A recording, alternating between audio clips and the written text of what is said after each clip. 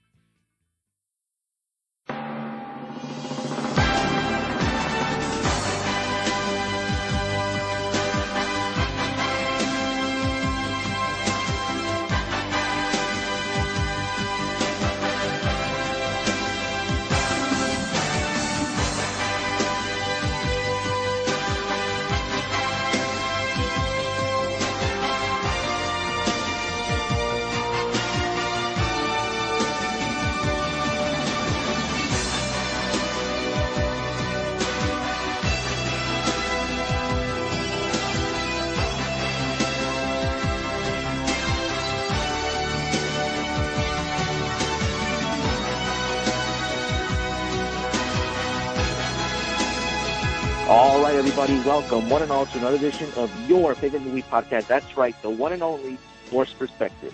This is episode 57, Selma with the Big Eyes. I am your host, VoiceGuy515, and on this episode, we continue our OSCAR-MANIA celebration by reviewing a few of the nominees in different categories at this year's Academy Awards, such as Into the Woods, Selma, The Theory of Everything, and Foxcatcher, along with reviews of two additional films, The Hobbit, Battle of the Five Armies, and the Oscar-snubbed Tim Burton film, Big Eyes. But before all that, allow me to introduce my co-host, the co-star of the upcoming year-long feature known as Batgirl Begins, ladies and gentlemen, Adolfo. So OSCAR-MANIA, is that a little more, is that like Hulkamania? Is it running wild? Oh, right now, for me, it's running wild right now because I'm watching these bad boys about 2 or 3 times right now. And I'll get to all that when we do the last segment, but yeah, it's running wild right now for me. Yeah, you're gonna get into OSCAR-MANIA at the end of the month, right?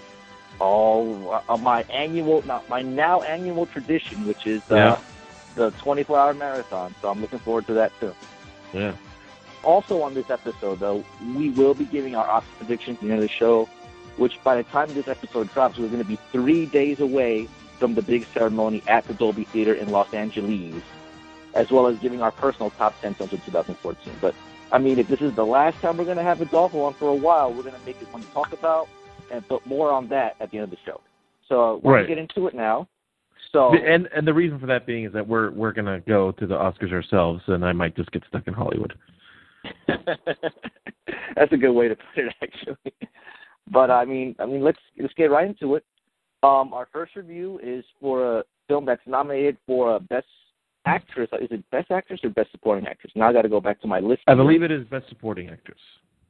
It is. You are correct. It is Best Supporting Actress. I don't know if it's nominated for other things too, but that's the main one, and that's Into the Woods. So basically, this is a film adaptation of Stephen Sondheim's musical of the same name, Into the Woods. And it basically tries to turn like the fairy tales that we know of, like Cinderella and Red Riding Hood, Jack and the Beanstalk, and kind of turn them on their heads and kind of see the consequences of those stories. Basically kind of intermingles those stories as well as other ones, like the main characters. Like everything plays out sort of as in the fairy tale, but then in the second half of the film, you kind of see the ugly consequences of what happens, like the stuff that you don't talk about after Happily Ever After.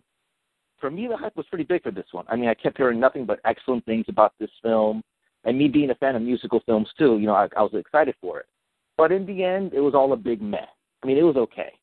The big standouts were Meryl Streep and James Corden as the witch and the baker, respectively.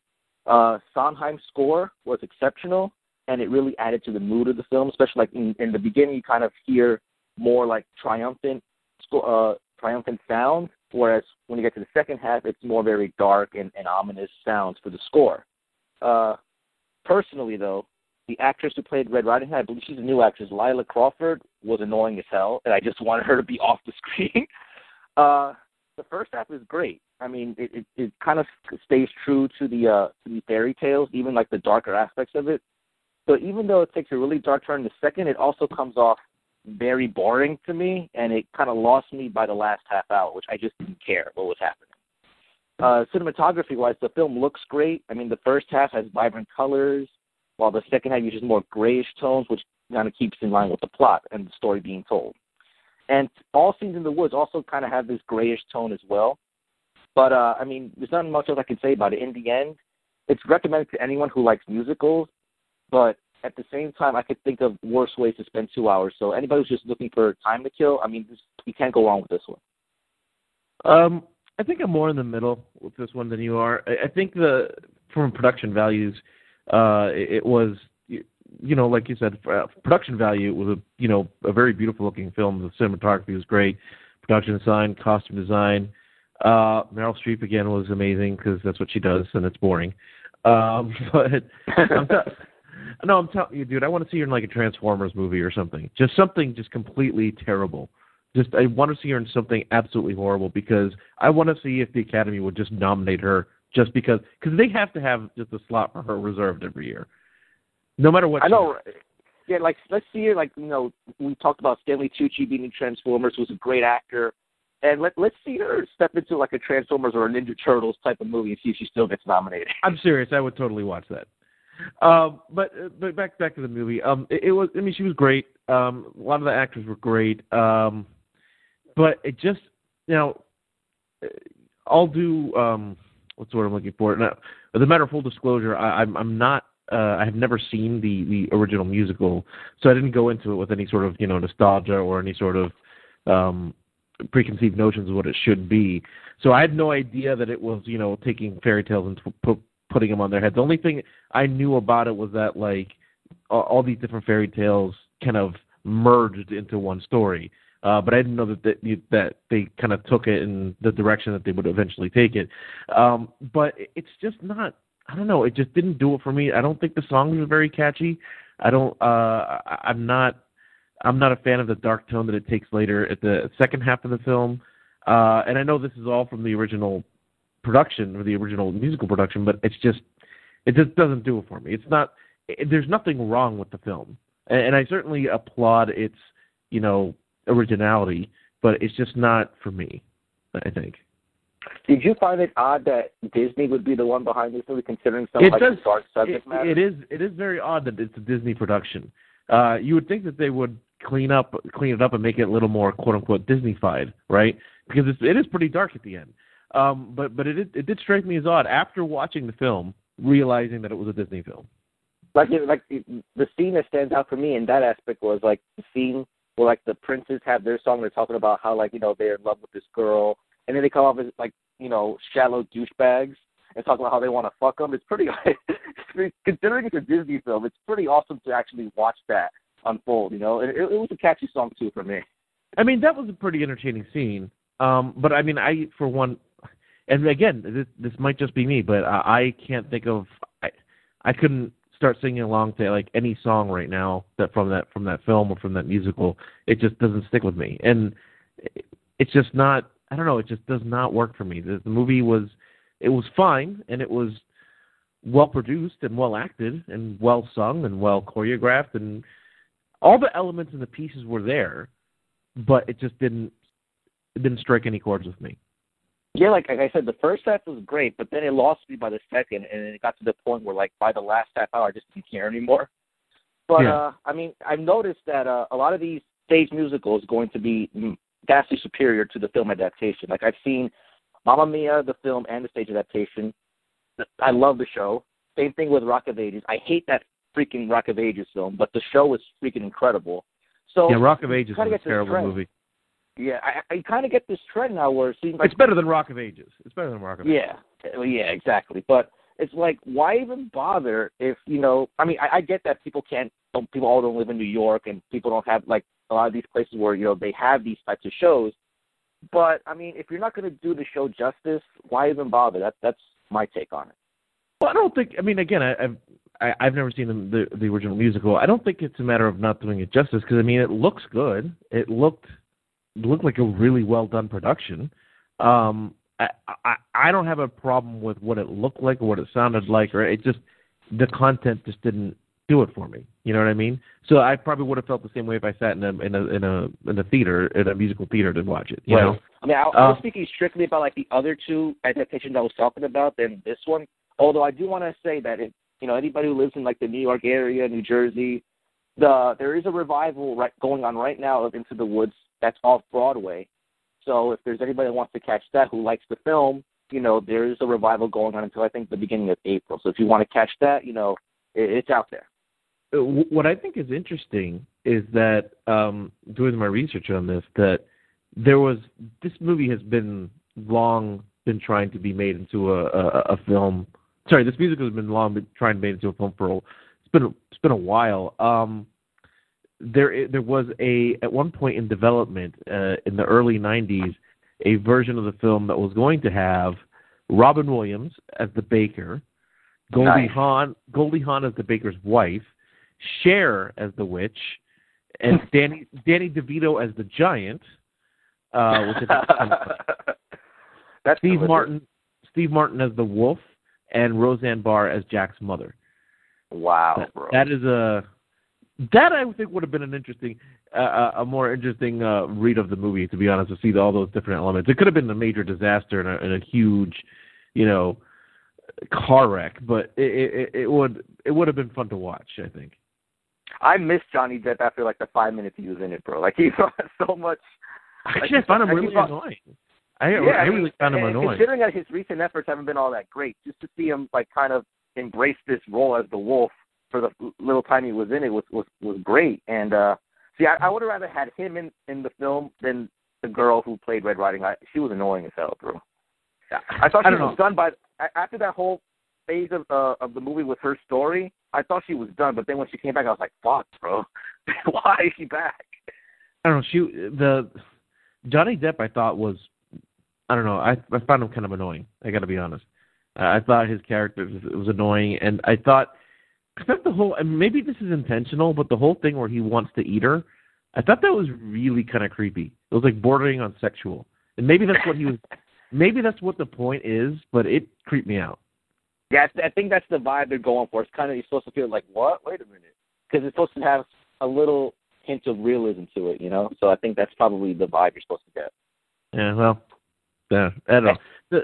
It's fine. If you like musicals and if you like the actual stage production, you'll probably like it. And this is all on me. This is just me not necessarily liking the content, but it's well-produced content. I can't really fault it for that. Yeah, I agree.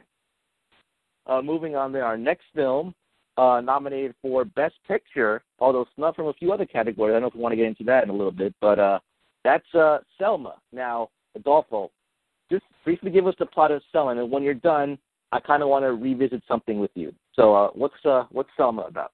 Well, Selma is it takes a segment of the life of Martin Luther King. It's not a biopic in the traditional sense where it's his entire life story. It's more about his quest or his attempt to stage a peaceful march Selma. Is it Mississippi? Is it there or Alabama? It's Alabama. Sorry, Alabama. To excuse me, to stage a peaceful march for civil rights in Selma in Alabama. And all the trials and tribulations that goes along with that, including having meetings with the president and having politicking with the local civil rights organization and things like that. And what I really appreciate about this film is that one, it didn't make what biopics to me can. In theory of everything, kind of avoided this, but biopics to me, like whenever they try and tell the entire person's life, can get a little tedious. I much prefer biopics like this that are they just take a segment of the person's life and then try to document that specific event or moment in their life. And what I found was interesting was that it didn't, with a subject matter like Martin Luther King, I think it would be very easy to fall into the trap of idolizing him too much throughout the film, and while I'm not saying that he doesn't deserve that, the real man doesn't deserve that, but it makes for a boring movie. So I kind of found it refreshing that they showed his faults. They showed that he was a bit of an adulterer. That he showed that they showed that in the film that a lot of this was. He was interested in the civil rights movement, obviously, and he did genuinely care for that, but he was also kind of trying to manipulate the media and manipulate politicians, and I thought that was really clever how they did that. Okay. So now before I talk about my side, and maybe you can elaborate more on your points, what I want to do right now is I'm going to play a clip from episode 37 of this show, Forced Perspective, and maybe try to draw some parallels to what we're talking about now. So here is our review of The Butler. I think this movie is one of the most manipulative,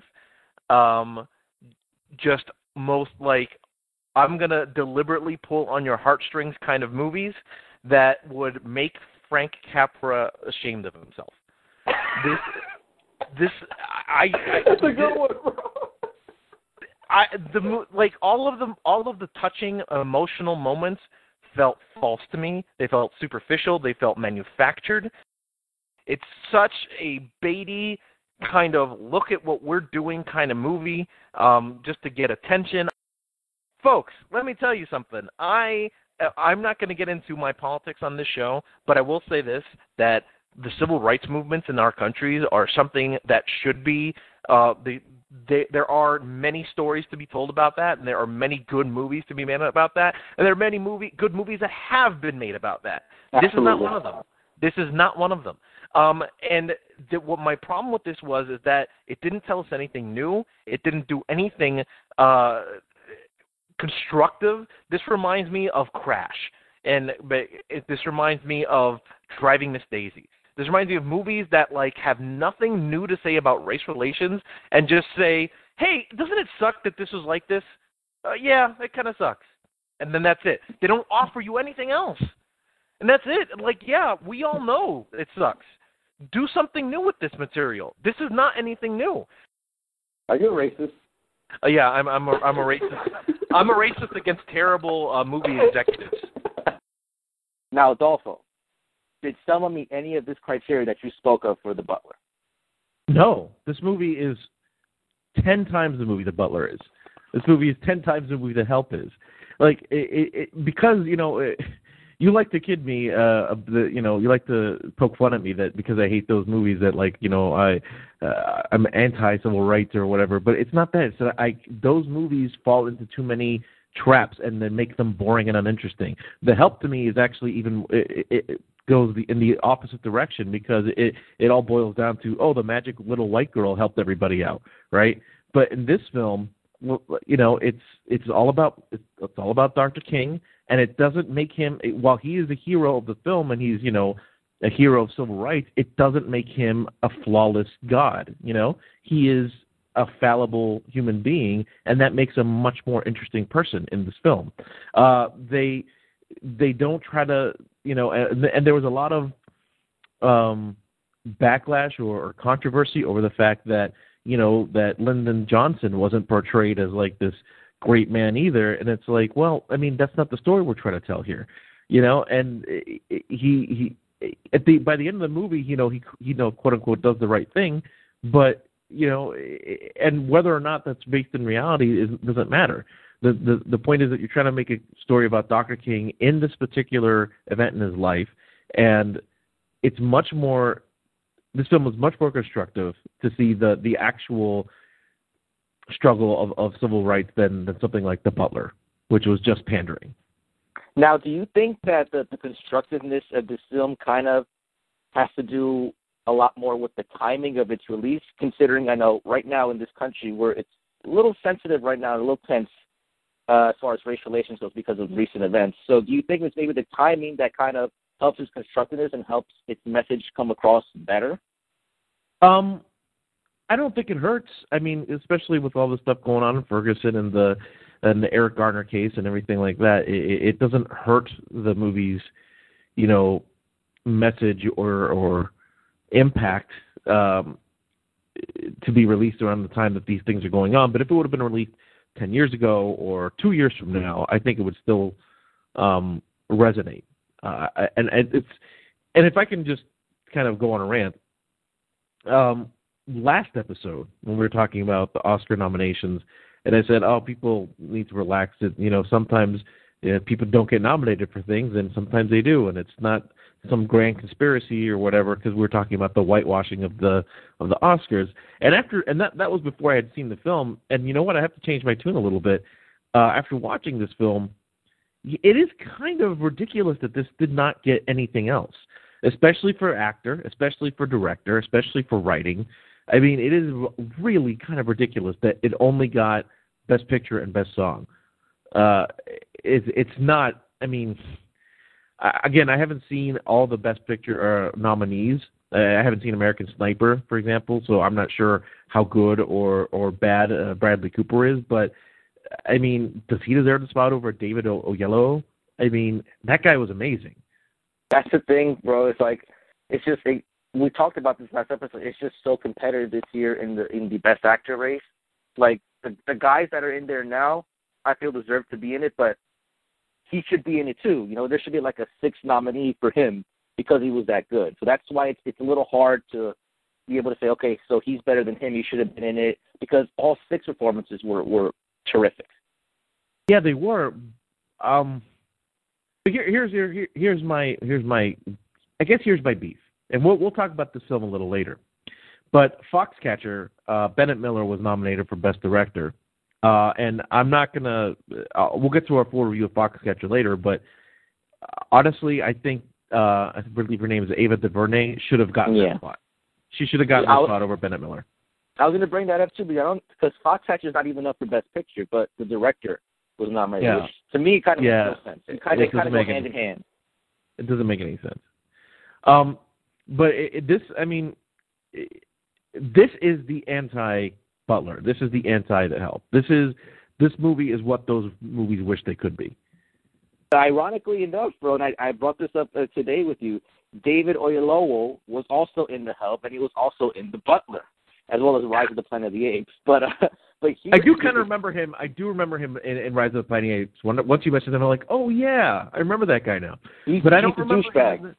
Yeah, I don't remember him in The Help or The Butler though. Yeah, I mean, I think he played. I think he played the son. Oh, hold on. I was going to bother me, so I got to look it up now. I think it said Lewis Gaines, which I believe was Forrest Whitaker's son in that movie. But let me see. Film. The Butler, Lewis Gaines. Yeah, I think that was his son, wasn't it? See, I don't even remember anymore. But anyway. He's also the school principal in Interstellar, from what I'm looking at here, which is kind of hilarious. I didn't even realize that. This guy has an impressive filmography that I haven't noticed until I saw him in this film. He's also apparently in A Most Violent Year, which I have not caught up with. But yeah, I saw that too. Yeah, I didn't see the movie yet, but I saw his credit in that movie. But I mean, for Selma, he gives a career-defining performance, and I mean, it's like, well, the marches, the Alabama marches are common knowledge. I learned about that in school. I learned it like in 2nd grade. What you don't hear about every day are the doubts in himself that Dr. King had, whether this would work. He he would feel like he was doing more harm than good by putting, the people in danger than actually accomplishing anything, which that got explored in the film. Because you don't really hear about that every day. That was refreshing to me. And, how the people, like, they believed in him enough, and it helped sway him to keep going, keep marching on. And that's what was great about it. And another performance, Tim Roth just breathed asshole as Governor Wallace. Like, he came off, a lot of people kind of criticized his performance, but to me, I thought he had the accent down, and he just came off, he just breathed douchebag and asshole. So that was great about it, too. No, he was great. He was great. Yeah. Tom Wilkins was great as LBJ. It was, I mean, it honestly is kind of ridiculous that this movie didn't get more nominations than it did. No, I really is. Like, I know I said last, it's competitive, but you know what? This is right up there. This is one of the best films of the year, and it's really kind of odd that it didn't get as much. Regardless of the competition, it should have gotten more. But yeah, to your point, I really did enjoy the fact, like, whenever he was clear, like, the character, quote unquote, the character of Dr. King was struggling with some of his decisions, because he, like, on the one hand, he didn't necessarily want people to suffer, but on the other hand, he knew that, not to put it too lightly, that you can't make an omelet without breaking a few eggs, right? Like, he knew that that there had to be high-profile incidents for anything to get changed for the greater good, and it depicted that struggle really well. Yeah, but essentially came down to, this is a story about not just the struggles, but this is about strategy, because the whole film basically built to the showdown on the bridge, and this was a national event. This was a showdown in front of the cameras. This was a showdown in front of the townspeople. And then it's basically like, what would the Alabama cops do when these African American peaceful protesters were marching down? Were they going to just give in, or were they going to let their prejudice just rise to the surface? And it's just another event that's important when talking about bringing up the civil rights movement. And how I also liked how the speech at the end, the King's victory speech at the town hall, I believe it was, breathtaking. Kind of gave me goosebumps, and it kind of also illustrated how, even though this was a victory for them, and we still have a long way to go, I think, as far as realizing his work and whether his work is actually, working. I don't know how else to put it, but that's basically, what's going on now. Again, just kind of a beautiful film. It should have just, I really did enjoy pretty much. I mean, the only thing, if I want to give it a little bit of a criticism, it's that it did kind of have a couple of the traditional beats of the traditional biopic film, as far as here's where the inspiration comes in, here's where he questions himself, here's, what I mean, had a couple of those beats, but it didn't. It was fine, because it was so well crafted and so well acted that it didn't bother me. Yeah, definitely a film that, if I were a history teacher, I would screen this to my history class, because it's something, on that level, I think. And I don't know if they did the same thing in your area, but in my area, on the Dr. King Day, they let students in for free to see this movie. So that was kind of cool. And I guess, with that, we can wrap up Selma, and then we can move on to our next film, which is also a biopic, The Theory of Everything. So, Adolfo, what's Theory of Everything about? Now, Theory of Everything is a biopic in the more traditional sense, where it tells more of the life story of in this case, Stephen Hawking. Now, it doesn't start when he's a child. It starts, he's in college, he's in graduate school, and he's working on his postdoc. He already has, you can tell he already has the it's ALS, I believe. They don't really make a big deal out of it at first, but just here and there they show you little shots of him being a little, clumsy. He's a little, whatever. And then as the film goes on, obviously, about, 20, 30 minutes into the film, you find out that he has this motor neuron disease. And it's the story of his relationship with his first wife, Jane. And as it progresses, it just goes, it parallels, his relationship with his first wife, as well as his work. in theoretical physics, and it just kind of, I mean, there's not much to it. After that, not, as far as the plot goes, it continues on with his life story until I think it climaxes with his knighthood, that he eventually, he's actually not really a knight because he refused the knighthood, but I think that's where it climaxes. Right. That's really where it ends. It really climaxes with the publishing of his book. But this is a kind of a, while it is a little more traditional biopic in the sense that it tells a longer story or covers stories over a longer period of time, I didn't mind it because it was so well done, especially Eddie Redmayne. And we were talking earlier about the ridiculous nature of the competition in acting this year. But Eddie Redmayne was, if it wasn't for Michael Keaton's comeback story, Eddie Redmayne would get this Oscar, and he might even deserve it over Michael Keaton. But the problem is that, the Oscars at the end of the day have little to do with, I shouldn't say little to do, but it's not all about talent. It's not all about art. Sometimes it's about what is the best story, and the best story this year is Michael Keaton. So that's why I don't think Eddie Redmayne's getting it. That said, he was amazing in this film, and especially when you consider that about halfway through he loses the ability to speak. So the rest of the movie, you're essentially relying on the fact that he's acting through his body language. Exactly.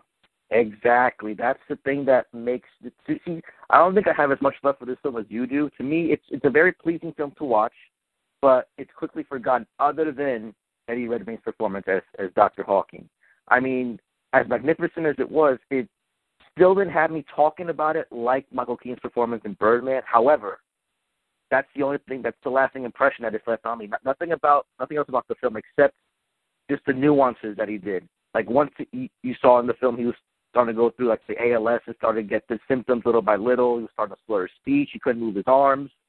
Then it got to the point at the end where he was just communicating through his looks and his gazes, and you knew exactly what he was trying to say. And it's masterful acting, perfection of the craft. And I saw Richard Roper's review of this movie, and he called it a cross between A Beautiful Mind and My Left Foot, which I found hilarious because he's kind of on the money there.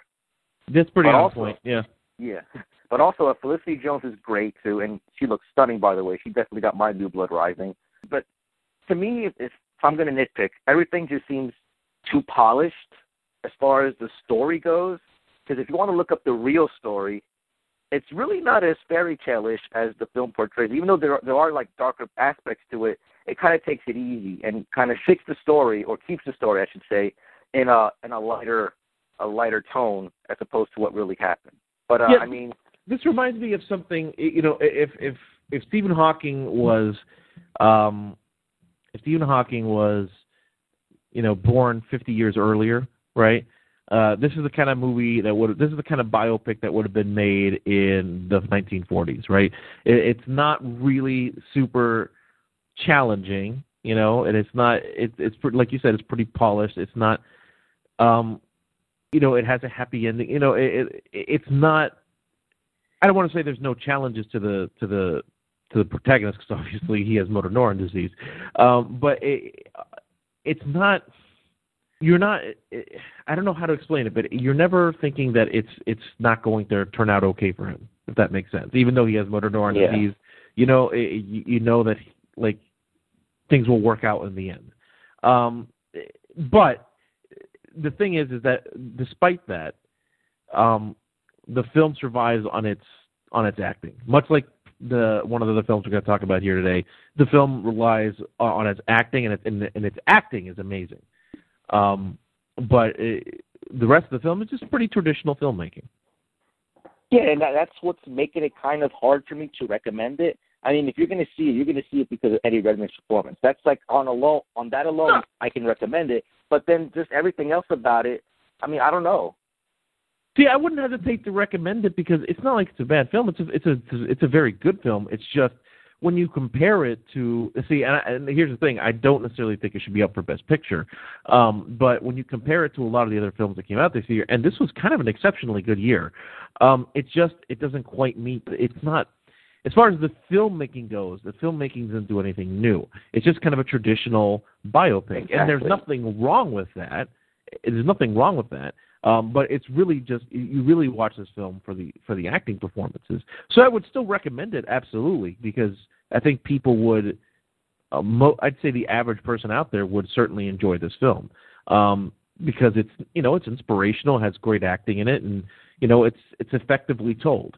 It's not a groundbreaking film as far as... I was going to say, yeah, something that kind of, like an ideal Best Picture nominee is a film that kind of is groundbreaking. It takes more risks, but this one didn't really take many risks. And in that light, I feel that there's really no lasting impression other than the one performance by Eddie Redmayne. Like, I didn't really think about this film as much as I did about, let's say, Birdman or Selma or even American Sniper. So. No, I don't know. I mean, I think it's a little unfair to say it's no lasting impression, because I think Eddie Redmayne's performance, and Felicity Jones's performance for that matter, I think keep this movie alive. And I think, for people who are more traditional moviegoers, I would recommend this movie in a second. It's just, it's a very well-crafted, well-made movie. It's just, I just don't necessarily think it's Best Picture material. Would bland be a fair adjective? Or no, I wouldn't say bland. Bland seems harsh. I think bland seems harsh. I think it's because it's not bland. It's just traditional. It's just traditional storytelling. Okay, fair enough. I mean, it's probably not something that I'll watch again after the Best Picture showcase. But I mean, like I said, if you're going to catch it, it's going to be because of Eddie Redmayne, because he is absolutely phenomenal in it. So definitely for that alone, check it out, even though I probably won't be the first one to recommend it over other Best Picture nominees. Okay, so that's theory of everything. Now we move on to another, not really a biopic, but this film is based on true events, and kind of chilling, actually. It's called Foxcatcher with Steve Carell, Channing Tatum, and Mark Ruffalo. I believe Mark Ruffalo is up for the Best Actor nomination. Is it Best Supporting Actor, I think? And then Steve Carell he's up for Best Supporting. Yeah, Ruffalo's up for Supporting, and Carell's up for Best Actor. Right.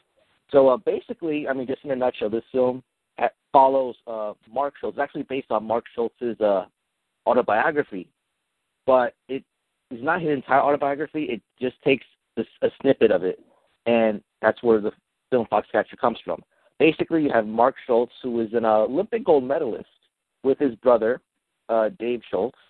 And you kind of, in the beginning of the film, you kind of see him kind of struggling to live. Even though he's an Olympic gold medalist, you kind of expect, endorsements to be, at least keep him afloat. But he's eating ramen noodles, living in like this shack of an apartment, I guess. Or he's living in a house like that's above an apartment or something like that. But you kind of see him struggling, even though, he's a national hero. People call him a national hero.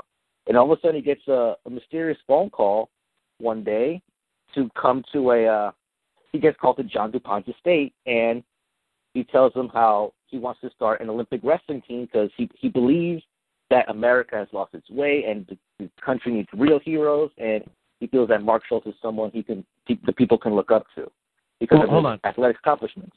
Hold on. It's not that he wants to start an Olympic wrestling team. It's that he wants to fund the Olympic wrestling team. Okay. Yeah, I mean, it's been like a month or so since I've seen it, so I'm a little fuzzy on the details. And that's where the story takes off. So for me, very chilling film, almost too chilling to actually, love, I think. It's kind of weird for me to say that, but it's almost too chilling to me to, really, really enjoy. I mean, it's basically an actor's showcase. Steve Carell is almost unrecognizable as John DuPont. I mean, he's basically the rich and lonely guy who can't buy happiness. That's what it boils down to. But he plays it just so well and so uniquely. He's the comedy guy, but you don't see that at all in this movie. It's very, very unrecognizable. Very against type, too. But very dreary-looking color palette. I mean, the only time bright colors are used are during, the wrestling matches, the colorful uniforms and all that. But then other than that, it's very, very dreary-looking, the rest of the film, especially on the scenes on the DuPont estate.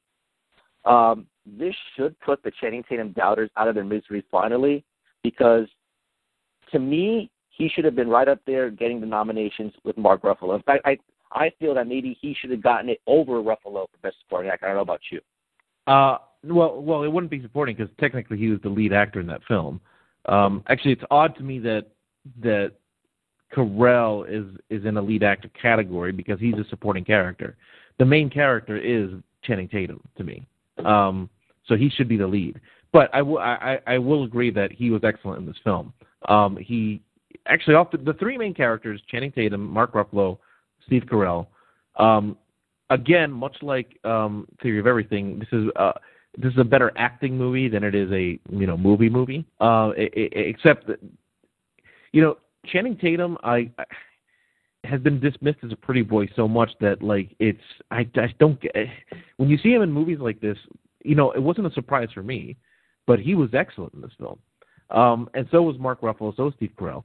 But I have you're right. It's such a dreary film. It's hard for me. This one is definitely hard for me to recommend. I wouldn't think twice about recommending Theory of Everything because it's such a traditional film that I think most people would end up enjoying it. Whereas Foxcatcher is it's somber, it's dreary, it's really kind of messed up, and it's all based on true story. Although I will say that they got the details wrong. I used to be a wrestler in high school, and I was a wrestler in high school around the time that this story happened. But they got the details way off. They weren't training for the 1988 Olympics. They were training for the 1996 Olympics when this all went down. And, pro wrestler Kurt Angle was in Team Foxcatcher when all this happened. So this was for 96. I don't know why they shifted the time back to the 80s for some reason. Which is, think about how this makes sense. At one point, they're watching, UFC or something, and UFC didn't exist in the 80s. And after this whole thing went down, Mark Schultz went on to be an MMA fighter. But MMA was not a thing in the 80s. It was a thing it started in the mid 90s. So that this was way off. The timeline was way off. I don't know why they did that. I'm not exactly sure why they decided to do that, but regardless, the film is what I actually really appreciate about the film is that as far as the wrestling aspect of it goes, it got it a 100% dead on. Like that scene when he's at I think it's the Olympic trials, and he failed. He loses the first round match, and he goes out and he kind of goes through a little bit of self destruction and starts eating and he gains a lot of weight, and he has to work it off before the next match. That's 100% accurate. That's how it works. Before wrestling meets, if you don't make weight before the official weigh-in, you have to do torturous exercise until you just sweat it off, and you wear garbage bags over yourself and put sweats on top of that and just do completely torturous exercise just to sweat it off. That whole and that mentality, the mentality of both Mark Schultz and Dave Schultz, that they completely got that 100% dead right. But again, the film survives on Steve Carell, it survives on Channing Tatum, and it survives on Mark Ruffalo. It's kind of a fascinating movie, but I don't know if I would have given Bennett Miller the director nomination. I don't know if it's among the best of the year. It's certainly, I applaud its ambition, and again I'm very in tune with the subject matter, and because I knew the story, because it was a big story for people who were in wrestling back then. But it's just a hard recommend to me. It's a hard recommend. I think people who analyze and critique film like you and I do would maybe appreciate some of its points, but certainly not for the average moviegoer. Now, I didn't hear about this story at all until I saw the movie. Now, you kind of being around the wrestling scene, also, like you were saying, was this something that you knew about? I think you lived in Pennsylvania also at this point, right? Yes, although I wasn't near that compound at all. No, but I'm sure it made big local news in Pennsylvania. I don't remember seeing anything about it here, but I was I don't know, 9, 10 years old, so I probably couldn't remember it. But I don't remember hearing anything like that. I don't necessarily remember it being.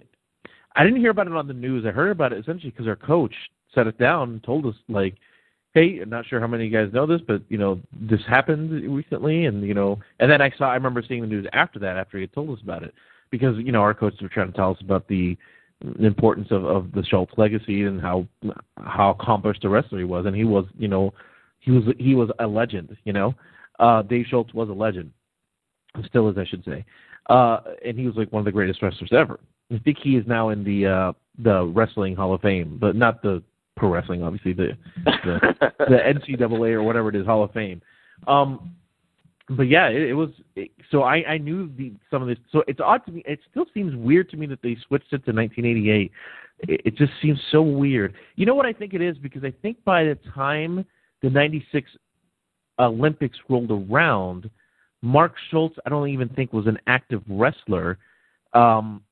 So I don't even think if he was on the compound. But I think that they wanted to tell the story of Mark Schultz being on the compound and Dave Schultz getting killed. So they kind of truncated the story to take place around the 88 Olympics. But Dave Schultz was – here's why I know this. Is because Dave Schultz was killed roughly like only a few months before the 96 Olympics.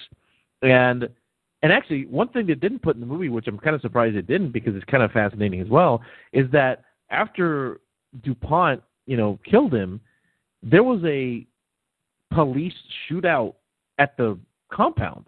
Like, the cops came, and there was, like, a very dramatic, he had all these guns, and he was, like, shooting at cops and stuff. Like, it was a dramatic standoff between the cops and DuPont. So it's odd to me that, he was still arrested in the end. He didn't get shot or, like, he was arrested. Right. But it's odd to me that they didn't include that. But anyway, I digress.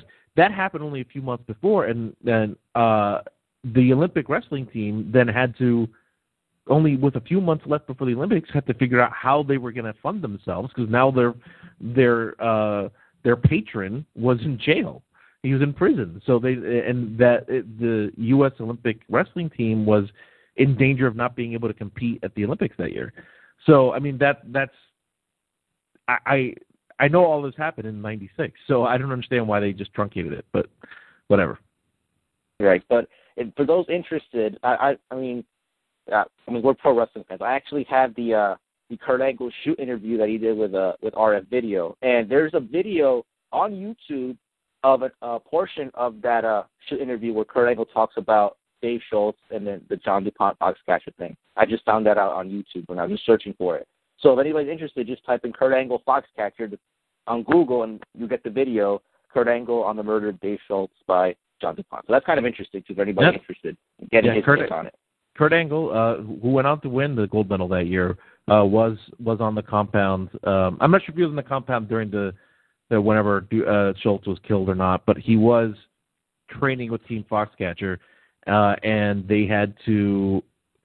I believe what happened was Dave Schultz's wife set up his widow set up a fund, like a charitable fund that people could donate to, and that's how how they went to the Olympics.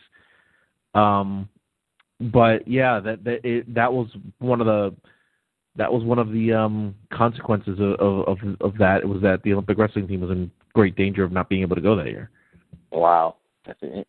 Yeah, I kind of want to read more about that. This is, it's gaining my interest. But just kind of to put a pin on the film, Foxcatcher, like Nightcrawler, to me, it's a very exceptional film that's very uncomfortable to witness, and which made it more chilling, I think, than Nightcrawler because it's actually a true story. And the second half of the film in particular has a very uncomfortable atmosphere, which kind of, crescendos in the film's climax. But see, the thing with me as far as recommending the film is that with Fear of Everything, it's, there's one exceptional performance in it, which is Eddie Redmayne. This film has 3 exceptional performances, in my opinion. So that's why for me it's a little easier to recommend it, despite being a very gloomy, very uncomfortable film to watch as far as with the content. But that's the difference between those two films in that this has 3 great, exceptional performances compared to the one in the other film. Okay, so that will wrap up Foxcatcher, and we have 2 more films to go, and none of them are Oscar nominated, unless Hobbit is for like one of the technical awards. I'm not sure. But, it does have a technical award. It is? Yeah, probably like sound editing or something like that. Right, but we'll get to that right now. Now, I have not seen Battle of the Five Armies. So I'm going to let you take the reign on this, Adolfo. So is this final chapter in the Hobbit films worth it? I mean, it's fine. I don't even know if we can get into much of a plot. It takes place immediately after the Desolation of Smaug. If you watch the Desolation of Smaug, it ends with the cliffhanger of Smaug about to attack Lake Town, and it starts at that point with Smaug attacking Lake Town, and they pretty much within the first 15 minutes just kind of resolve that, and then it's all about the dwarves hiding themselves in the old dwarf kingdom with all this treasure that Smaug had taken for himself. They have now this treasure, and they're being paranoid that everybody else is going to come get to them. And the elves come, and the humans come, and orcs come, and there's a battle of 5 armies, and then that's the rest of the movie is just a giant battle sequence. And I don't even know why it's called The Hobbit at that point, because The Hobbit himself is barely in it. It's more of a story about Thorin, the lead dwarf.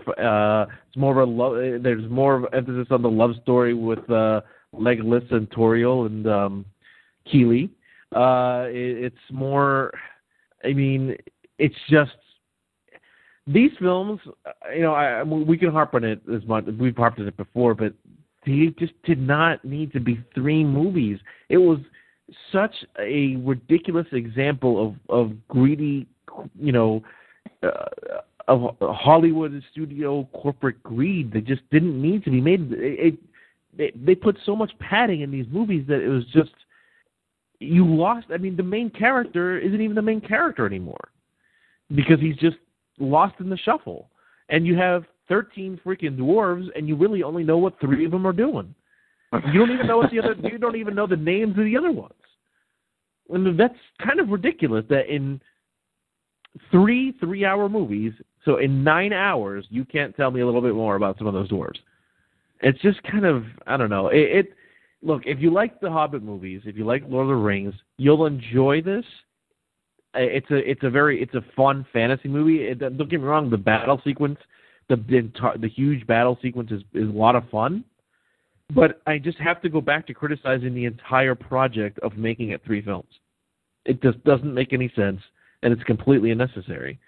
Regardless of the fact that it was entertaining, it was just, there's something out there called the fan edit of The Hobbit, where they take the 3 films and then made 1 4-hour film out of it. Nice. Now, if you have the wherewithal and the resources, you can find this pretty easily online. It's completely 100% not legal to do this, but I kind of am interested to see what this person did to. I know that apparently he did take out the love triangle, which was completely unnecessary anyway, and was not even in the books. So I'm glad they did that. And they took out a lot of the stuff with Gandalf going off and with Radagast the Brown and Saruman and all that stuff, because that was not in the books, or I should say that was not in the Hobbit. I think it was in the Silmarillion, which is a completely different thing altogether. And because in the Hobbit book, Gandalf just disappears for a while, and then he comes back. And that's apparently how he's treating it in these series of films. And I guess the Silmarillion. They just explain what he's up to, and then they folded that into these movies. And it's like, you know what? We didn't need that. We didn't need any of that. You really don't. Now, is it fair to say, because I have a coworker who's a pretty big Tolkien head, and he was kind of joking around, but he basically described it as, if you just take, the first half of the first Hobbit film and then take the 3rd movie and combine them, that's pretty much what was in the book, and the rest is just padding. But I don't know how you feel about that. Is that really what it was? Here's what I remember. I'm not sure if you saw the first 2 films, right? Yes. Okay. So here's what I remember from the book. Here's everything I remember from the book. The dwarves come and get Bilbo to bring him on an adventure. Then they meet the 3 trolls, and they get turned to stone. Then I forget what happens, but then there's Bilbo and Gollum in the cave where Bilbo finds a ring. Then there is, I forget what happens after that, but then there's the barrel ride where they're all in the barrels, escaping escaping the barrels on the river. Then they're in Lake Town, briefly, and then they fight Smog, or Bilbo encounters Smog, and then there's the stuff at the end with the battle, and then that's it. So I mean, that might be more than one movie, but there's so much other crap they stuffed in there that just didn't need to be there, and it just bloated it. And it's well done, it's very well produced, but let me put it this way: when you watched the first Lord of the Rings trilogy, you knew who everybody was.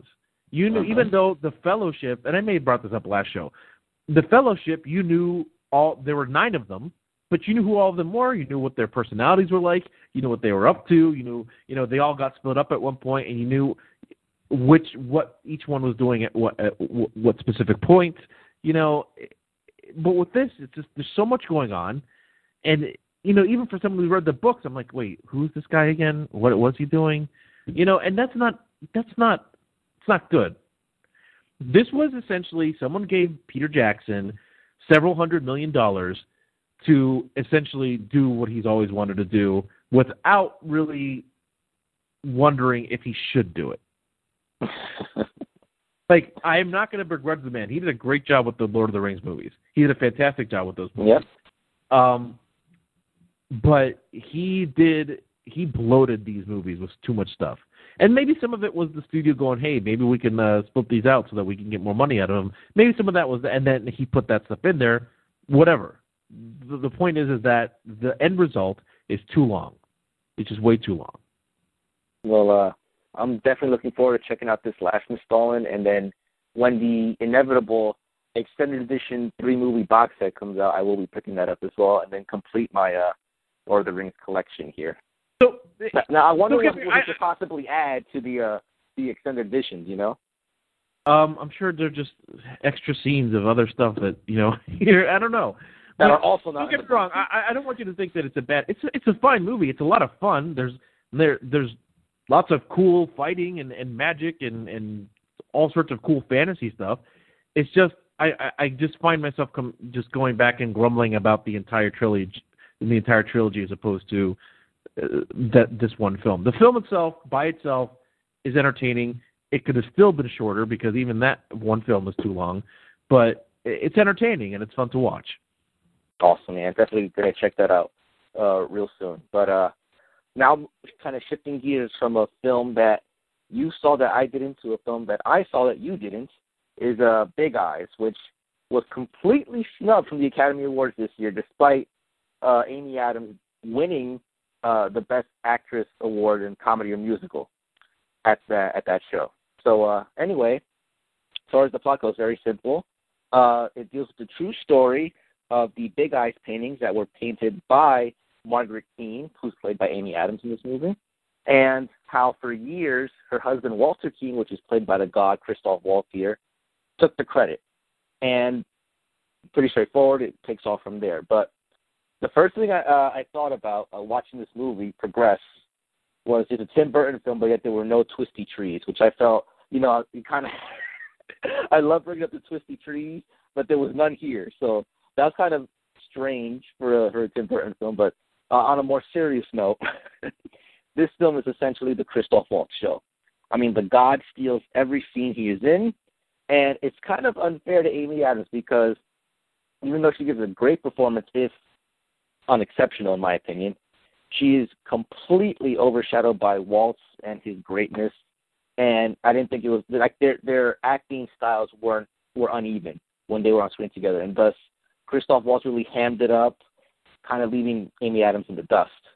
So how she got the Golden Globe, I really don't know. I don't know, but it was also a nice change of pace for Tim Burton as it kind of explored the story of an artist that's so obviously influenced Burton's own work in animation, which is it's a labor of love, and you can tell he's having fun exploring the kitsch of it all. I also got to bring up Terrence Stamp and Jason Schwartzman, who will shine in their minor roles in the film as the art critic and the gallery owner, respectively. In fact, the scenes with Terrence Stamp and Christoph Waltz together are some of the best in the film because they really go at each other there. But everything about it, from the color palette used, the look of the sets, well, as beautiful as it looks, seems like right out of a painting. There's this artificiality about it that keeps it in tune with the plot of the movie. And also, the plot feels kind of incomplete because the thing is, even though it's a story about Margaret Keane, you don't really get a sense of Margaret Keane's motivation for staying with Walter for so long. Like, they try to make it seem like it was out of fear. Like, apparently they allude to some, like, mob connections that Walter had, which I don't know how true that is. But in the end, it's never quite clear. Like, you kind of get to the point where you don't know why she's even staying with him. You know, they kind of allude to fear, but it's never really, like, outright said, which kind of bothers and kind of makes the film incomplete. If you want the real story, there's a great piece that USA Today did with Margaret Keane where she kind of patches the holes in the film. Overall, very entertaining film, but other than Waltz, there's nothing to really write home about. And on him alone, I would also recommend the film, even though it's kind of a departure from traditional Tim Burton fare if you're a Tim Burton fan. Like, it's made along the style of Ed Wood was. And I think Ed Wood is a great film. But, I mean, it's a great film, great way to spend 2 hours, but albeit kind of unexceptional. Well, first of all, I will say that he has made movies without twisty trees before. Like Ed Wood. There were no twisty trees in Ed Wood. Just saying. Weren't there, like, this, when he was filming the cemetery scenes for Plan 9, didn't they have twisty trees? Yeah, but he was recreating for the Plan 9 stuff, you know? I'm just saying. That's true, but but there were still twisty trees in it. Speaking of Plan 9, that is what I would want to see. I want to see Meryl Streep in a remake of Plan 9 from Outer Space. That'd be awesome. But, like, no updates. Like, literally the same script, literally the same kind of, like, cheap sets, you know, same kind of costumes, same camera angles, like a shot-for-shot remake like they did with Psycho, like a shot-for-shot remake of Plan 9 from Outer Space, but with Meryl Streep starring in it. Bro, and if you guys nominate for it, that just revealed the joke is the Academy, wouldn't it? That'd be hilarious too. Sorry, I totally derailed what we were talking about. I didn't see Big Eyes. It was, you know, I got to be honest. The trailers didn't do anything for me, and I just never was compelled to go see it. But you would recommend it? Yes, I would personally, because it's a very entertaining film, and then just to see Christoph Waltz do what he does best. I mean, that alone, I just love the guy. He's so great at what he does. But it's just unfortunate, though, that he kind of overdoes it, and it kind of overshadows Amy Adams. And it kind of makes her performance look bland, you know, probably by no fault of his own, but it's just how it came across. That's why I was shocked when she won the Golden Globe, because I figured, you know, she wasn't really given a chance to really show what she can do, but yet she still won for that performance. So I didn't really understand that, but that was just me. Anyway, I think we're done with our reviews for now.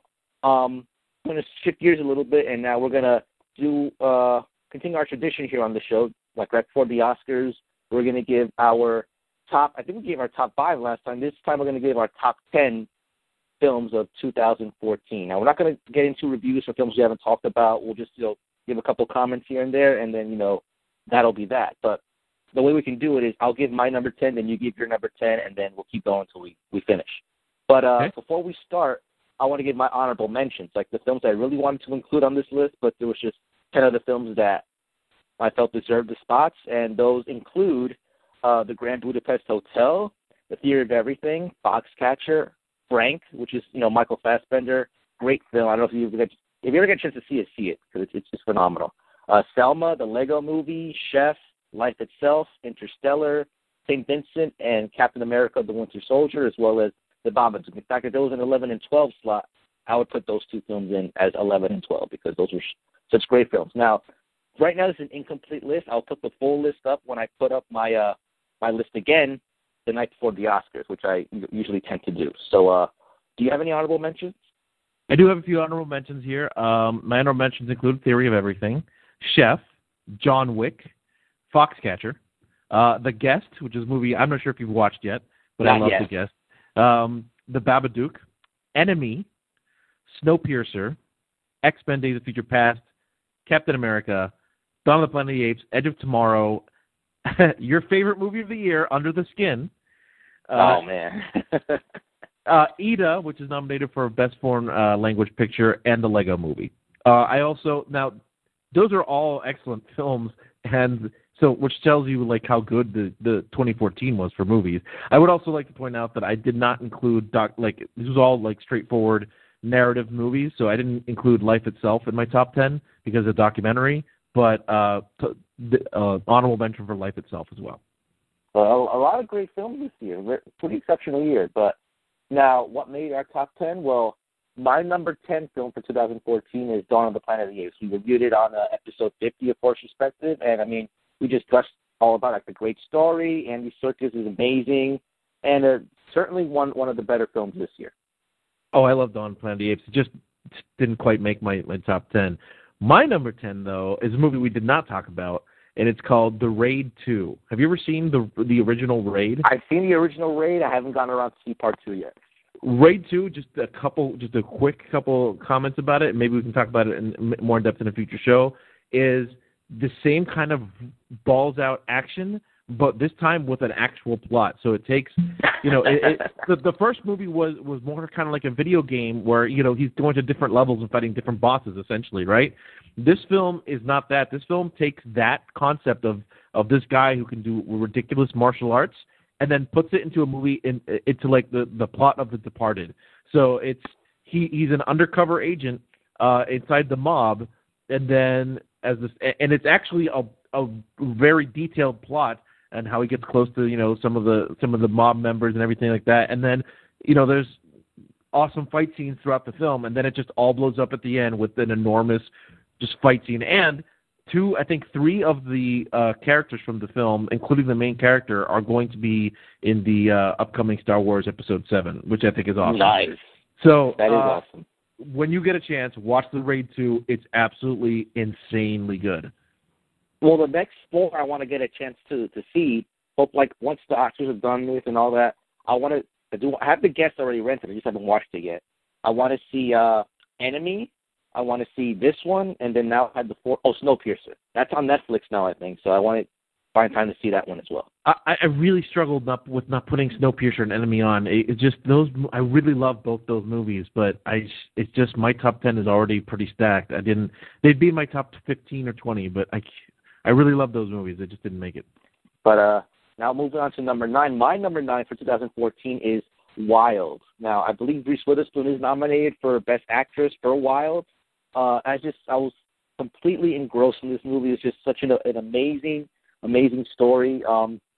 Very quickly, it's about it's an autobiographical film about what's her name? Cheryl Strayed, who wrote the book about her hike on the Pacific Crest Trail. And you intersperse the hiking scenes with like kind of the backstory to her motivations for actually wanting to hike the Pacific Crest Trail. And you see it takes very dark turns, and you see kind of like the struggle that she was dealing with in her life. And you find out she's kind of a piece of shit person, but she's kind of trying to use this hike to kind of redeem herself and to kind of prove like, her ex and her naysayers kind of wrong. But, just stand-up performance by Reese Witherspoon. She deserves any praise she gets for it, and it's certainly one that had me talking afterward. That is not a movie that I've caught up with yet, so I'm looking forward to it, to checking it out, especially before the Oscars come, because I know she is nominated for Best Picture, for Best Actress. I will say before I mention my number 9, there are two kind of in addition to Wild, there are two prominent movies that I have not seen. So if you don't hear me mention them, it's not a diss to those movies. I just haven't seen them yet, and that is American Sniper and The Imitation Game. I have not seen those two movies. I know that they're both nominated for Oscars, and they're both high profile. Just haven't seen them. That's why they haven't made my list.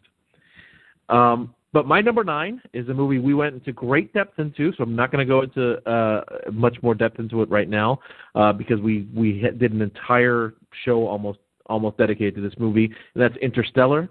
Interstellar, surprisingly moving movie for me, and one of the great sci-fi movies of the year. And I think that despite all the people who kind of and it wasn't poorly reviewed, but the people who were kind of expecting the normal Chris Nolan stuff and that were disappointed when they saw Interstellar, I think this movie will will stand the test of time in the years to come. Yeah, I really wanted to put Interstellar in the top 10, but like I kind of wrestled with that too.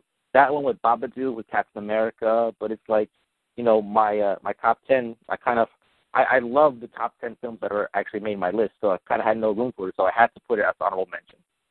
But moving on, my number 8 film of 2014 is Birdman. I mean, Michael Keaton. What else could be said? The great directing style, Inuyasha. I mean, just great film all around. Yeah, I absolutely agree with you, and that will be coming up a little later on my list.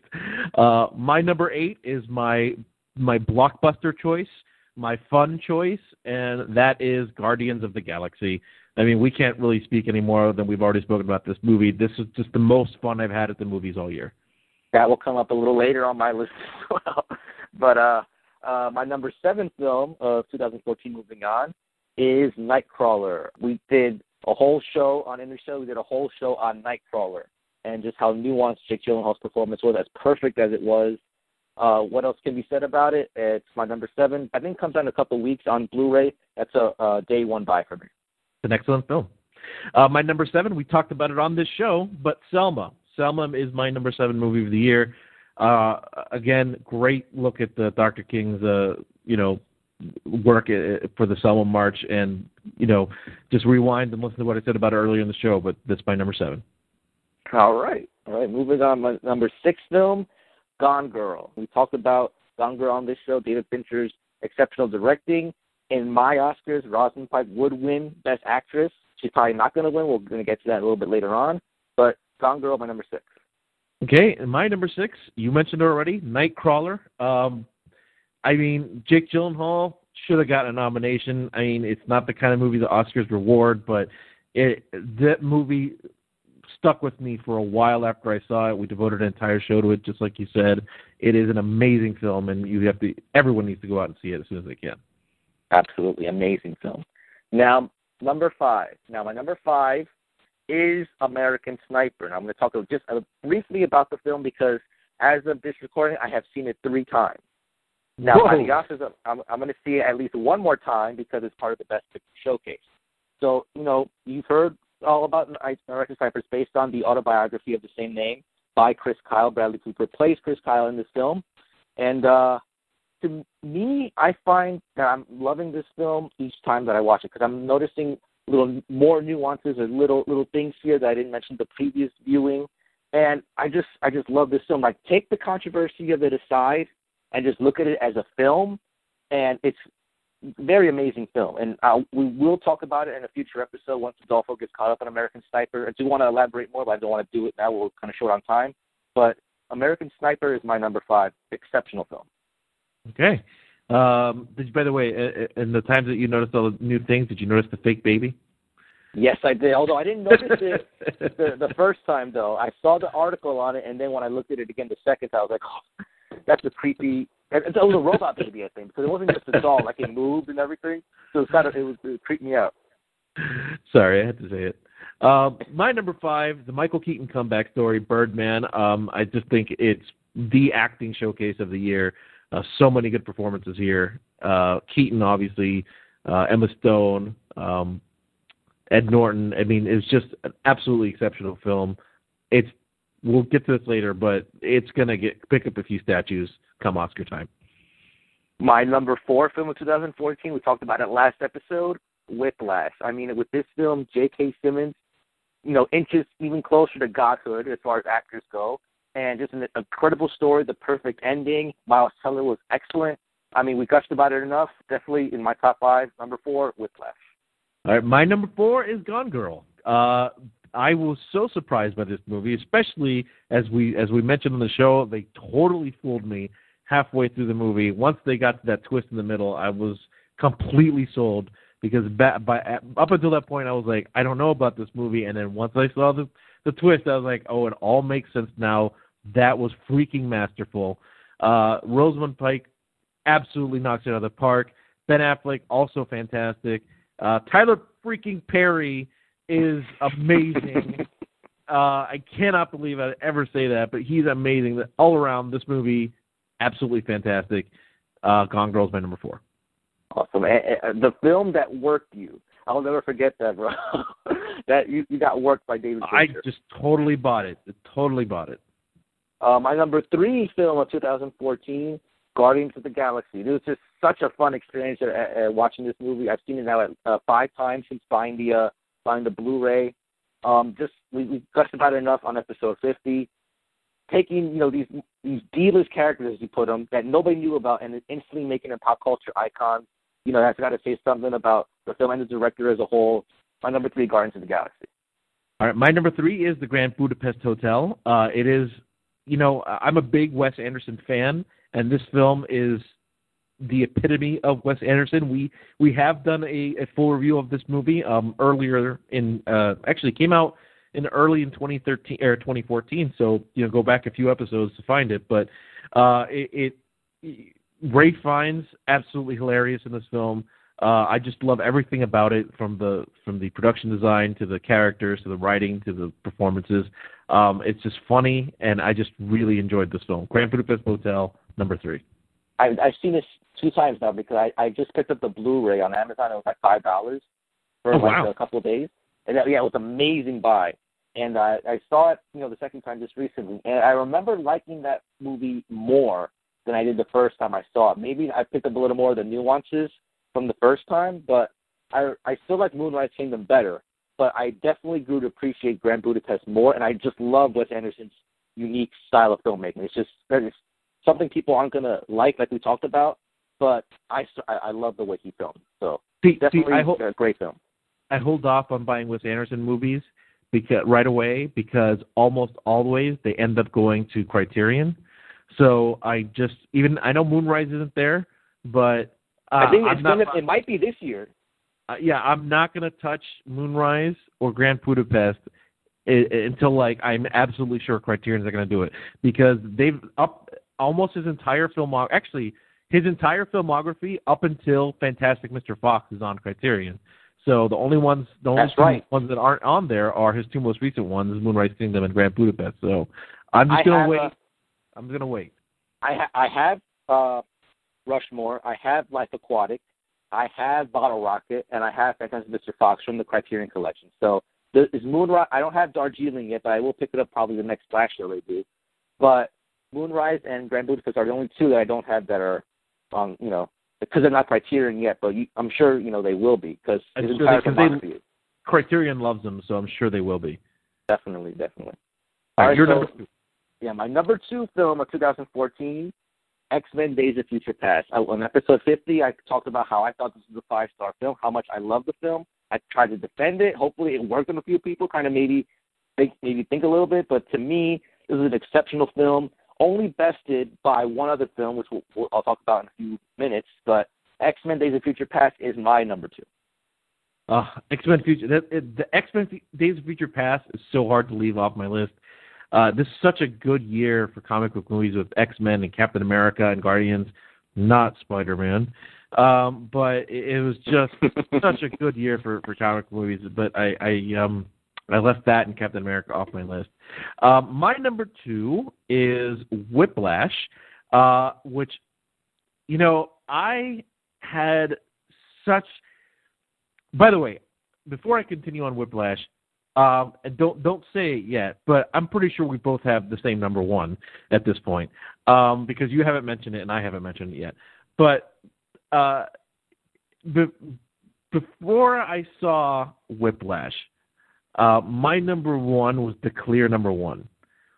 Now, Whiplash is still going to be number 2, but it's really close. It's neck and neck for me. If you ask me tomorrow, I might flip them.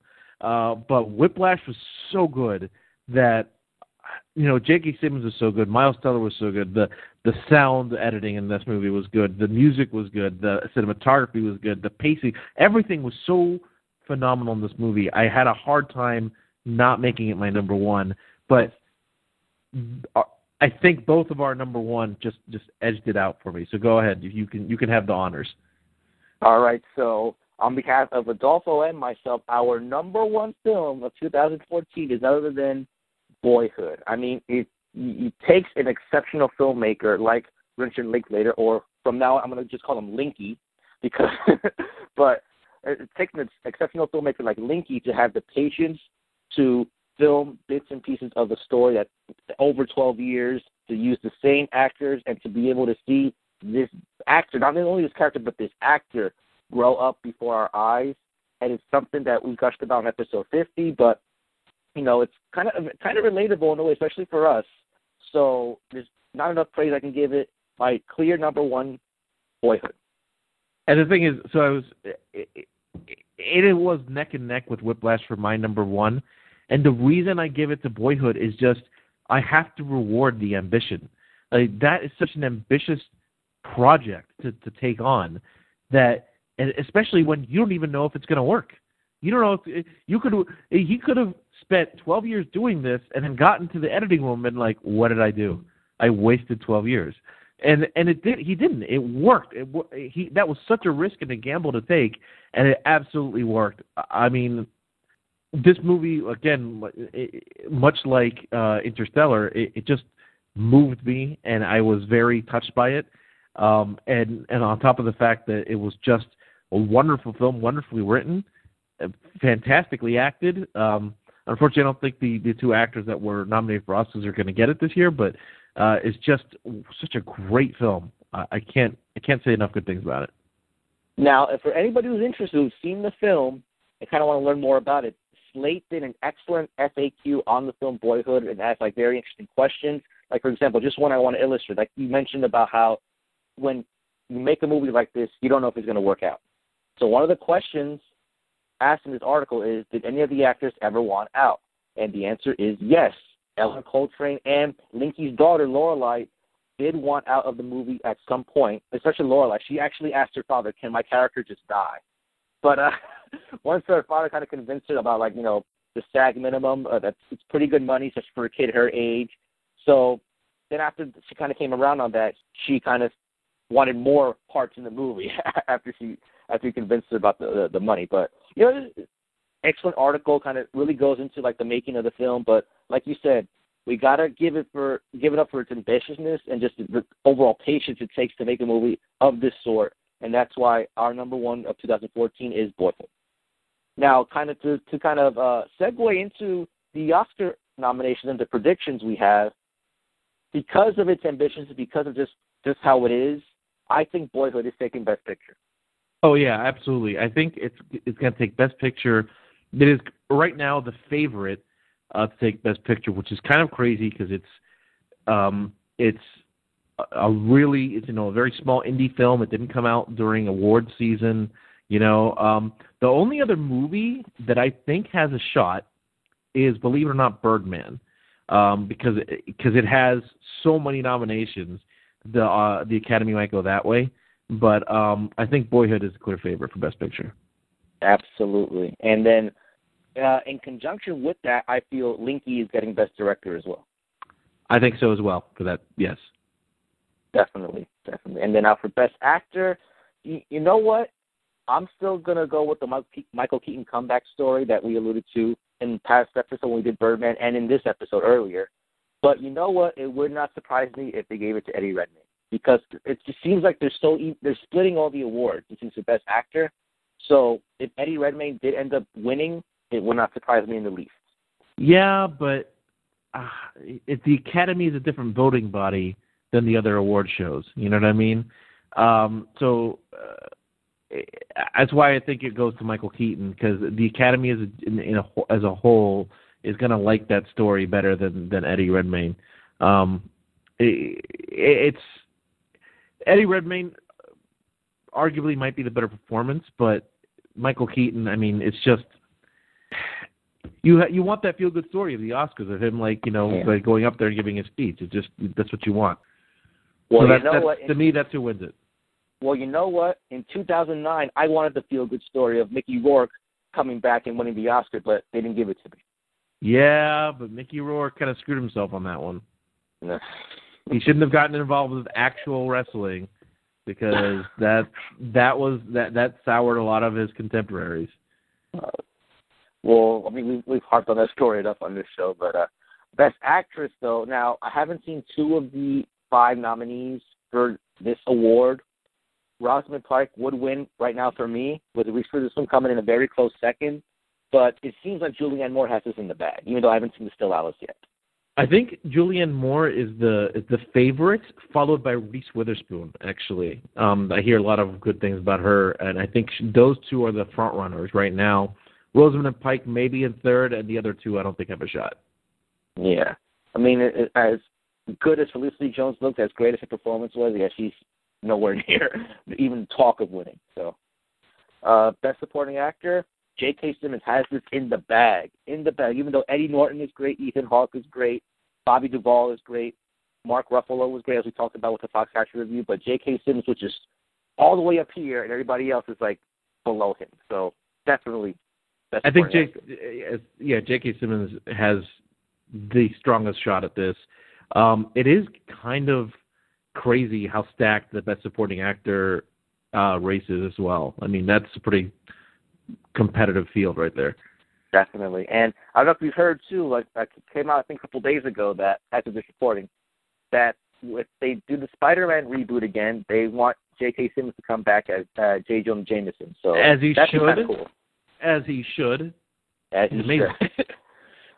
Best Supporting Actress. From the field we have here, Patricia Arquette, I think, because Laura Dern for Wild. I mean, I like Laura Dern in Wild, but there wasn't anything exceptional about her performance. She kind of just played the character she always plays. Keira Knightley, Imitation Game, nothing exceptional there. See, Emma Stone would be my number 2 pick. If I had to pick a number 2, it'd be for Emma Stone. And then Meryl Streep, like we talked about her Into the Woods. She was good, but it seems like they're just throwing her another bone to like, break the record or something for nominations. I don't think Meryl Streep takes this. No way. The rest of them, though, it seems kind of like a pretty wide open field. I think Laura Dern is a dark horse. I think it's I don't know, man. I mean, there wasn't anything, to me, I mean, my opinion, there wasn't anything exceptional about her performance in Wild. The same thing with Keira Knightley. Like Emma Stone, I like well, that's what more. I'm saying. That's why I'm saying Laura Dern's a dark horse. I don't think she's got a shot. I think it's between. I think Emma Stone to me is the favorite here, followed by maybe Patricia Arquette. The rest of them, Meryl Streep, I think it's just the Meryl Streep holding spot, and the other two I don't think have a shot. Yeah, man, and I was so happy to see Emma Stone make a comeback from that awful Magic in the Moonlight to redeem herself. So, I got to get in once per show. Don't embrace the hate, man. Just a couple more categories we can get into. Best Original Screenplay. You have Birdman, Boyhood, Foxcatcher, Grand Budapest, and Nightcrawler. You know, I mean, we talked about, Nightcrawler was pretty high on our list, on our top 10, but I think Grand Budapest is getting this. I think, Grand Budapest or Birdman might pick up the original screenplay. As much as I'd love it, I don't think Nightcrawler will get it. I don't think Boyhood will get it either. Foxcatcher, I don't consider it an original screenplay because it's based on true events. It's based on a book. I know it's not. I know the whole movie was not actually adapted from a book, but since it's based on actual events, to me, it kind of disqualifies it. To me, and now it's based on a portion of a memoir too, so it's kind of not really original. It's just. I mean, to me, original screenplay means you came up with the material, like you created the material. You know what I mean? Like if you're basing it on true events, and I'm not saying that is not as difficult, but you didn't create those characters. Those people existed, and and those events happened, and you're writing a story about it. You know what I mean? As opposed to the story of Boyhood or the story of Grand Budapest Hotel, which are completely fictional. Yep, absolutely. And then on the flip side of that, we have Best Adapted Screenplay. American Sniper, Imitation Game, Inherent Vice, which I have not seen yet. I am planning on seeing it. Theory of Everything, and Whiplash. I hope Whiplash gets it, man. I hope Whiplash gets it. I don't know where this one goes, to be honest. I'm still annoyed Gone Girl didn't get one. But yeah, I don't know. I don't know where this one goes. I actually don't have a thought as to who gets this one. I hope but I don't know if it wins. Yeah, I feel like if there was going to be a runner-up, it would probably be American Sniper, even though from what I've read, like the movie and the book are kind of two completely different things. But, I mean, I honestly, I do feel Whiplash should get it from all these, even though I haven't seen Inherent Vice yet. We're not going to do Best Animated Feature because Lego Movie's not in it, so it's completely useless.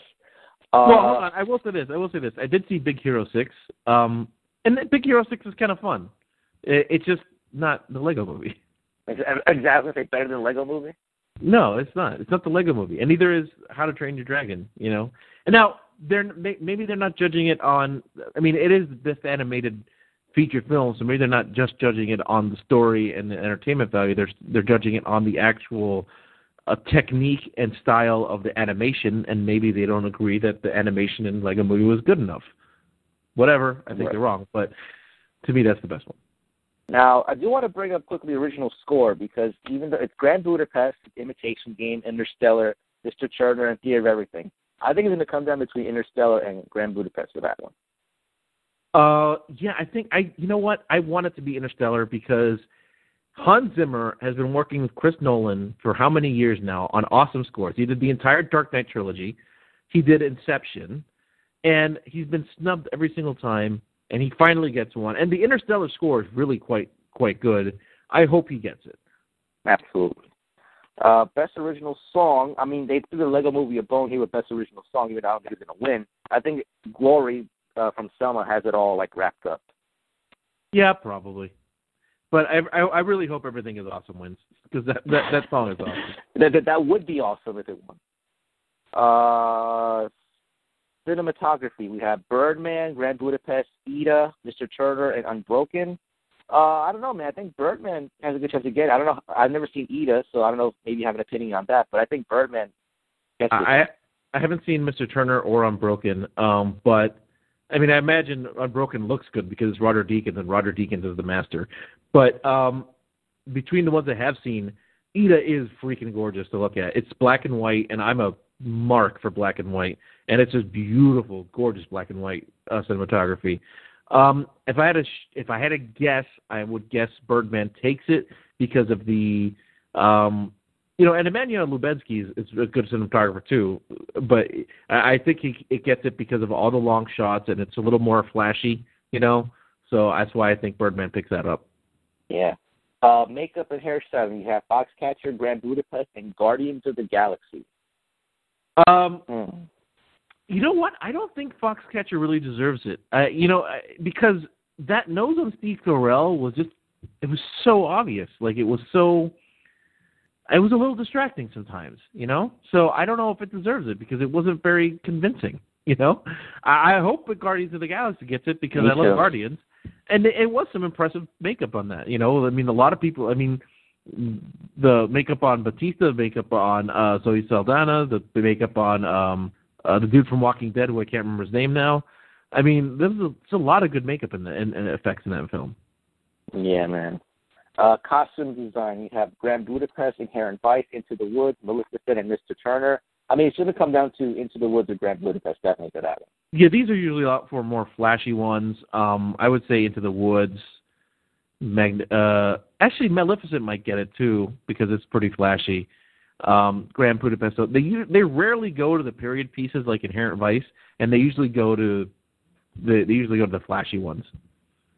And one more to get into, because this is kind of the category where they throw the popular films in just to throw them a bone. Best visual effects: Captain America, Dawn of the Planet of the Apes, Guardians of the Galaxy, Interstellar, and X-Men: Days of Future Past. You know what? Quite a competitive race here. All of these movies looked phenomenal. I mean, the only one I think that has the least chance of winning is Captain America, because when you look at its visual effects were good, but when you look at it compared to Dawn and Guardians and Interstellar and X-Men, it's just not quite up to the same. You weren't blown away. I think to me, Dawn, Guardians, and Interstellar are the front runners.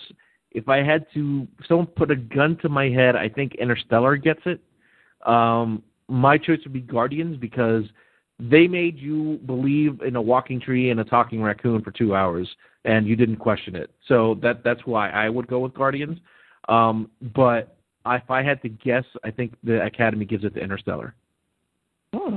Yeah, honestly, I figured, as much as I want Guardians to win, I think it's going to come up to Interstellar or Dawn of the Planet of the Apes because of the amazing work Andy Serkis did and all that. So I thought that would be more of a front runner, too.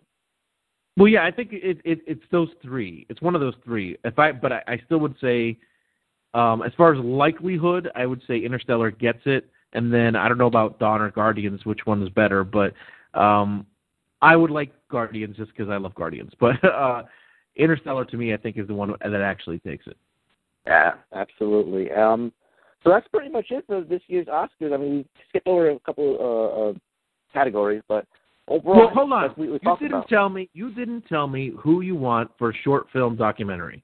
Come on.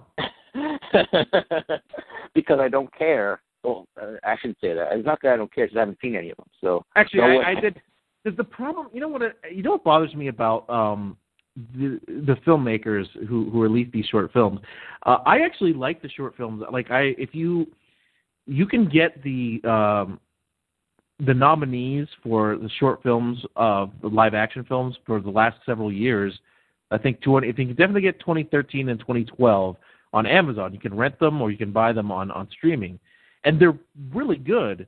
My problem is that they don't really make these movies available until after the Oscars are over, so I can't really make any sort of informed opinion on it. And I kind of want to make an informed opinion on it because I'm a huge movie dork and I want to see everything I can see, right? But they don't make these films available until much later, and it's like, why? What market are you just release it online? You know what I mean? Release it online and let people see it.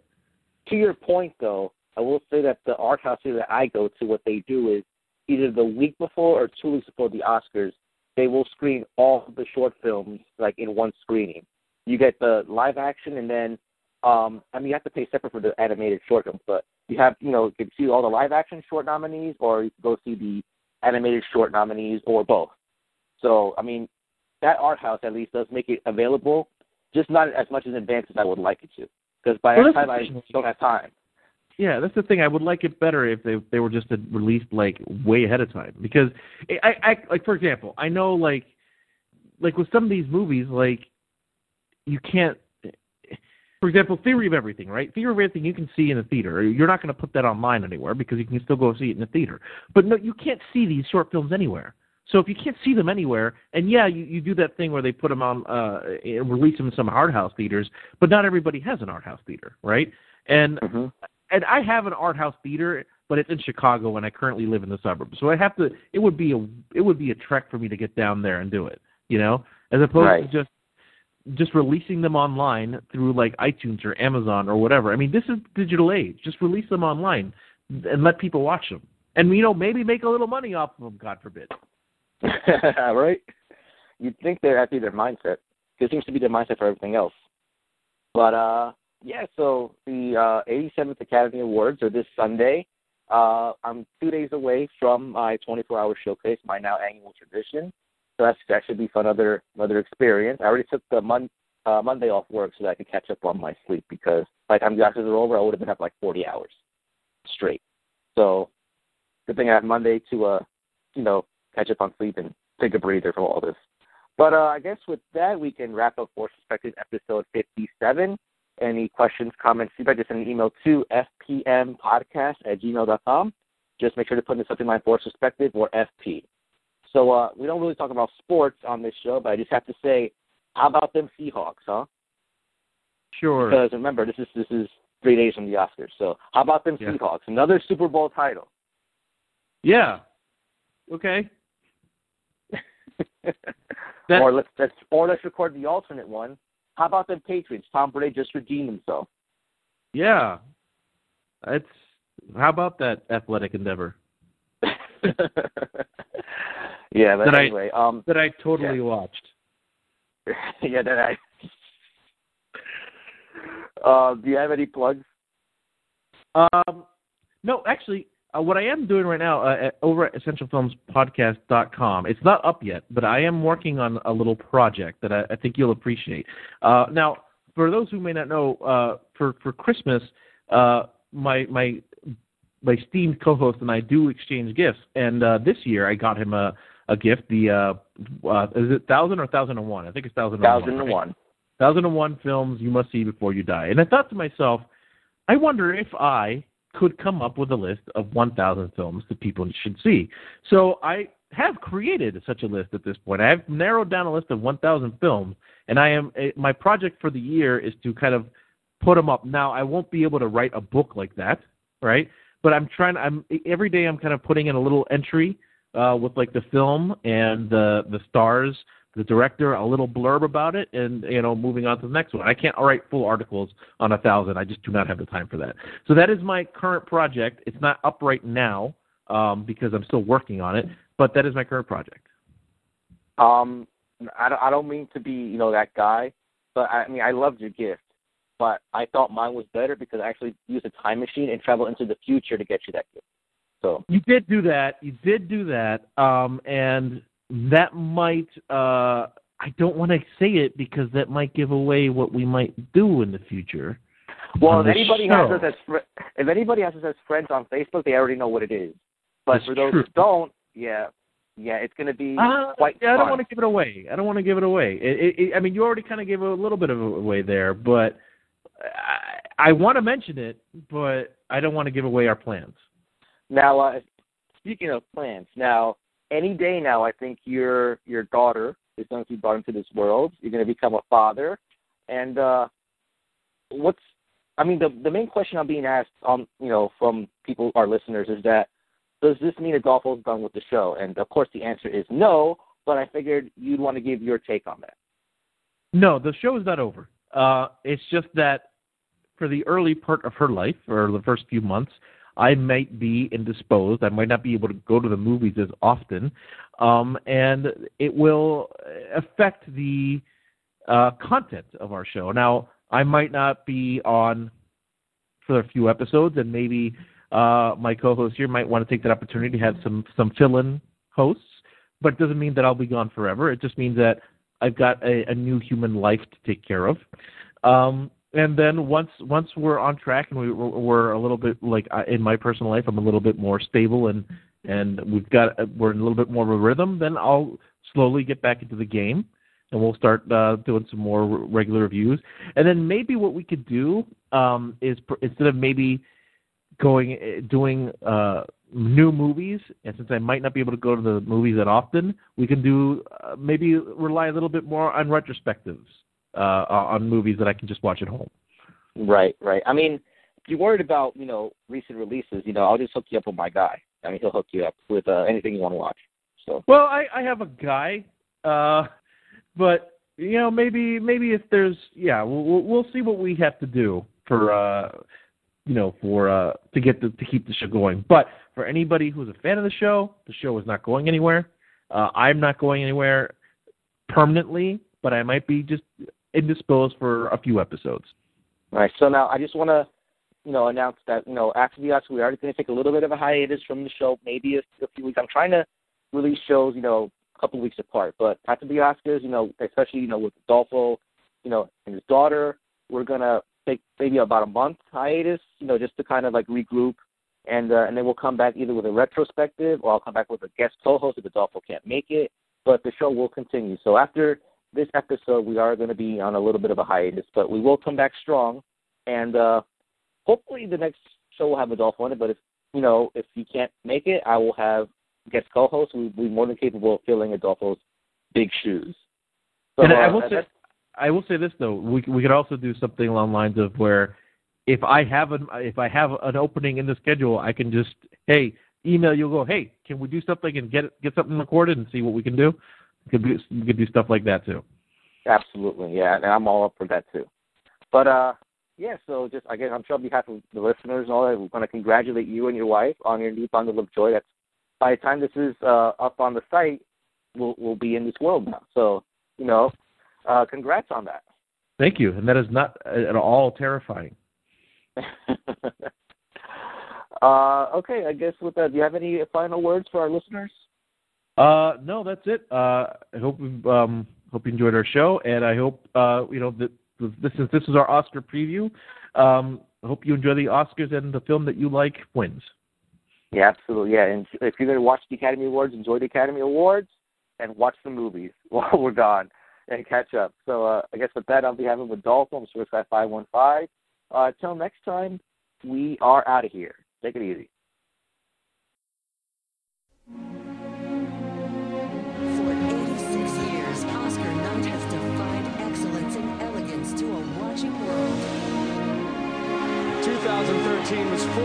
actresses who gave performances we will never forget. First time nominated. There'll never be another first time. I'm very, very proud of it. I'm very honored to be here tonight. Well, it's my game tonight. Oh, it's the Oscars. It is the Oscars. Welcome to the Oscars. Tonight's theme is Heroes in Hollywood, and we need heroes now more than ever. People around the world are going through hard times, and movies offer us an escape. Movies inspire us. I'm not saying that movies are the most important thing in the world, because we all know that the most important thing in the world is youth. And the Oscar goes to... And the Oscar goes to... The Oscar goes to... And the Oscar goes to... Jared Leto, Catherine Martin, Dallas Buyers Club. And the Oscar goes to... Ethan Young. and the Oscar goes to Kate Blanchett. Matthew McConaughey. Thank you so much. Thank you.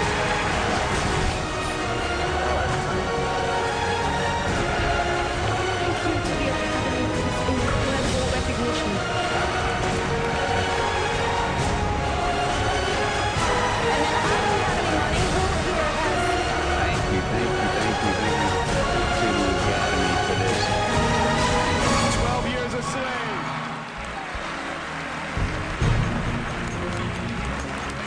That's it. Good night, everybody. Bye-bye.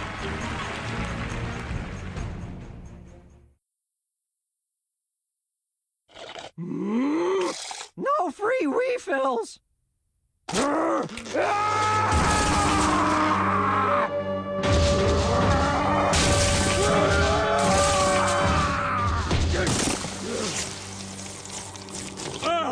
Damn, that's good.